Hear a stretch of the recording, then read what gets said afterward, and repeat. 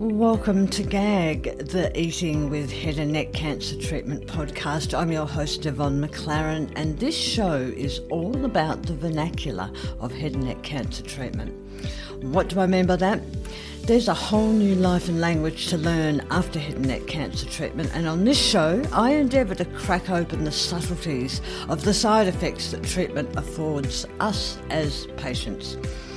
It's the show for patients, carers and medical practitioners to hear from lived experience, and my particular passion is food and living your best food life after treatment. If you'd like to be part of this community, I'd encourage you to subscribe to GAG, the newsletter. There's a link in the show notes below. In the meantime, grab your favourite beverage or your walking shoes and let's get started.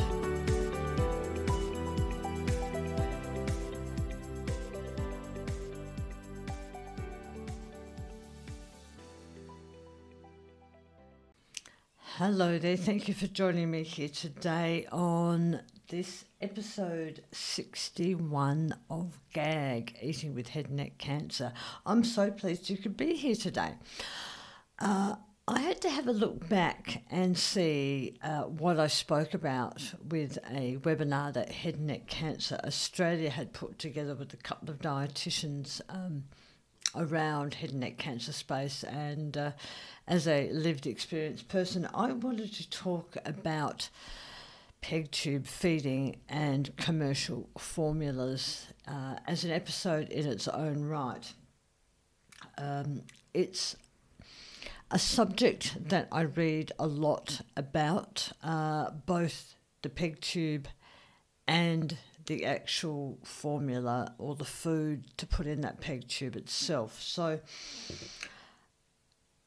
you know, I had a PEG tube for 15 months and it was really difficult. It was difficult from a mental perspective, from a physical perspective, and I'm often asked how I coped with that.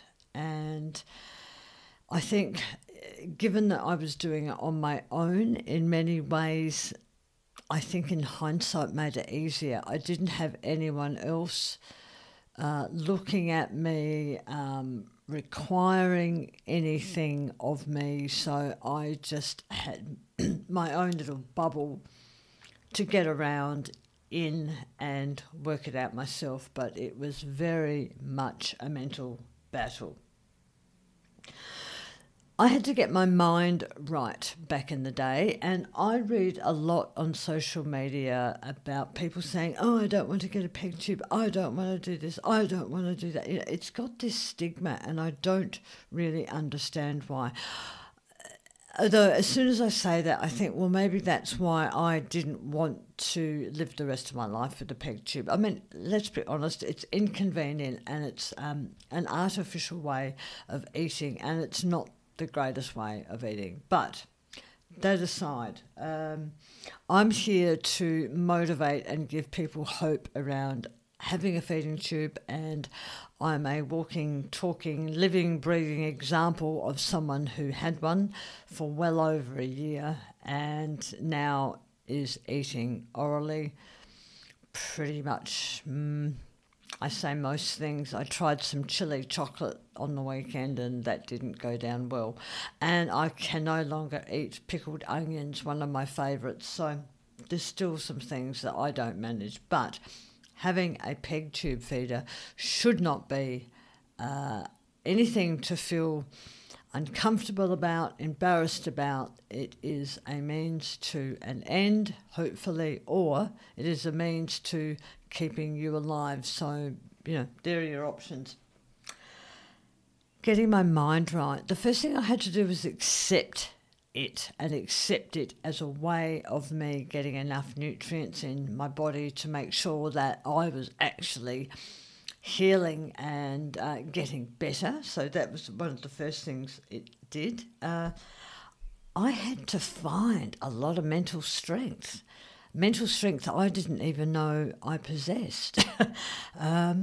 You know, I had to look under rocks, I had to look into crevices, I had to look into dark corners, perhaps when I really didn't want to, but I had to do it, and I had to come to some sort of reckoning with myself about, Yvonne, this is just not going to be forever. This is going to be for as long as it takes to get you through the worst part of the healing after having had all the treatment. And, and I talk about this in other episodes. I never put fresh food in my feeding tube. I think, in fact, I'm almost sure that had I had to have that feeding tube, if it fell out on its own accord in the end for me, but if I had been told that I have to have it for another 6 months, then I would have most definitely gone to fresh food. If you're on those artificial formulas for the first bit, I think that's okay. But after a while, it does start to play with your head. It does start to, notwithstanding that you're not getting any textural or flavour profiling in your mouth, you're not using your mouth. You're not using your mouth for its intended purpose of eat, chew, swallow, slurp, crunch, eat, drink. You're bypassing all of that and putting stuff into your PEG. Now, if you're listening to this, I'm not talking about babies, paediatrics, any of that. I'm just talking about head and neck cancer treatment patients as it relates to my lived experience. So mental strength was a really big part of it.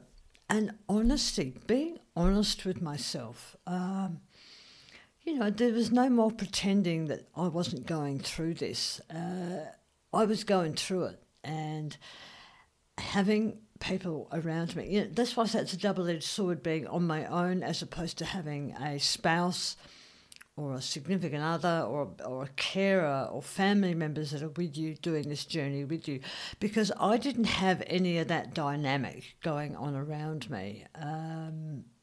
I very much just had me to deal with, and that's why I say it's a double-edged sword. I had to be very careful that I didn't go down that rabbit warren of woe is me and not be able to pull myself back out of it.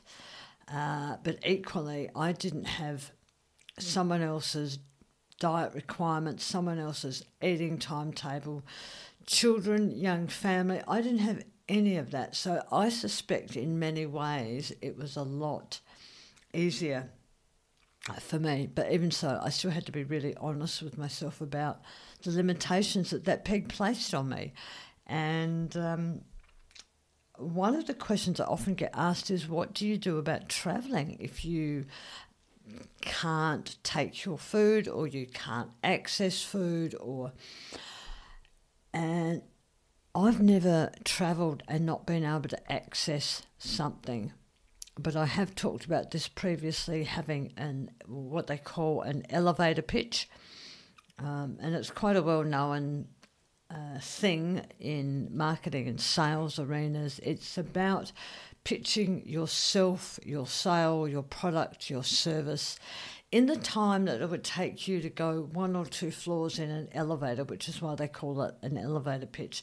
So you have to cover all the main points succinctly and get your message across in a very short amount of time. And I use that technique when travelling, talking to other people, even if I'm just going a few kilometres from my home base and kitchen.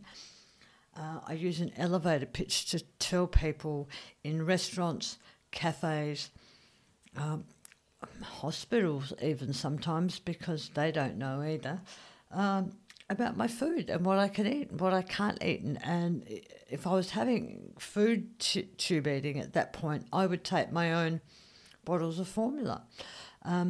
So I don't poo-poo commercial formula, but I also think that fresh food is, for me, the better way to go long term, because even if you're just having smoothies, I noticed the difference in fresh food almost immediately upon, clinking over to it from the commercial formulas in those plastic bottles.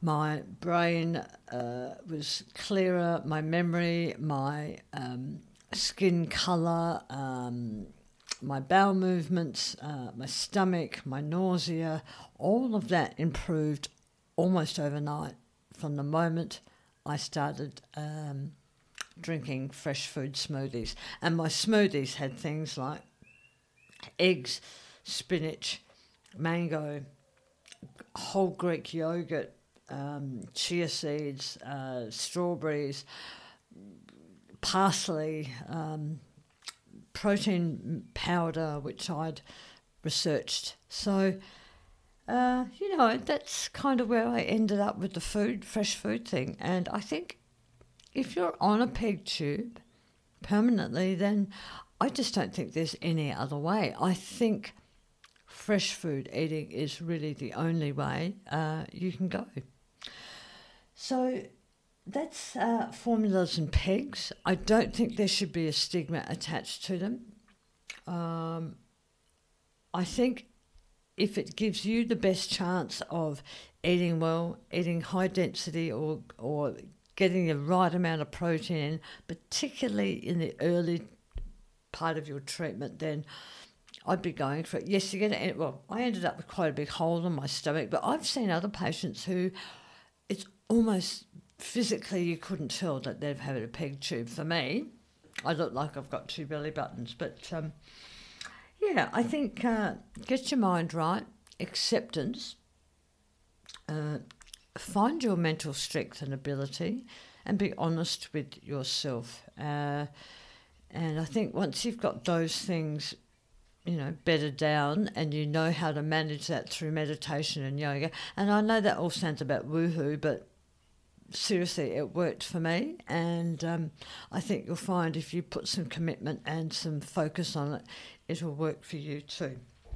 All right, thank you for joining me here today.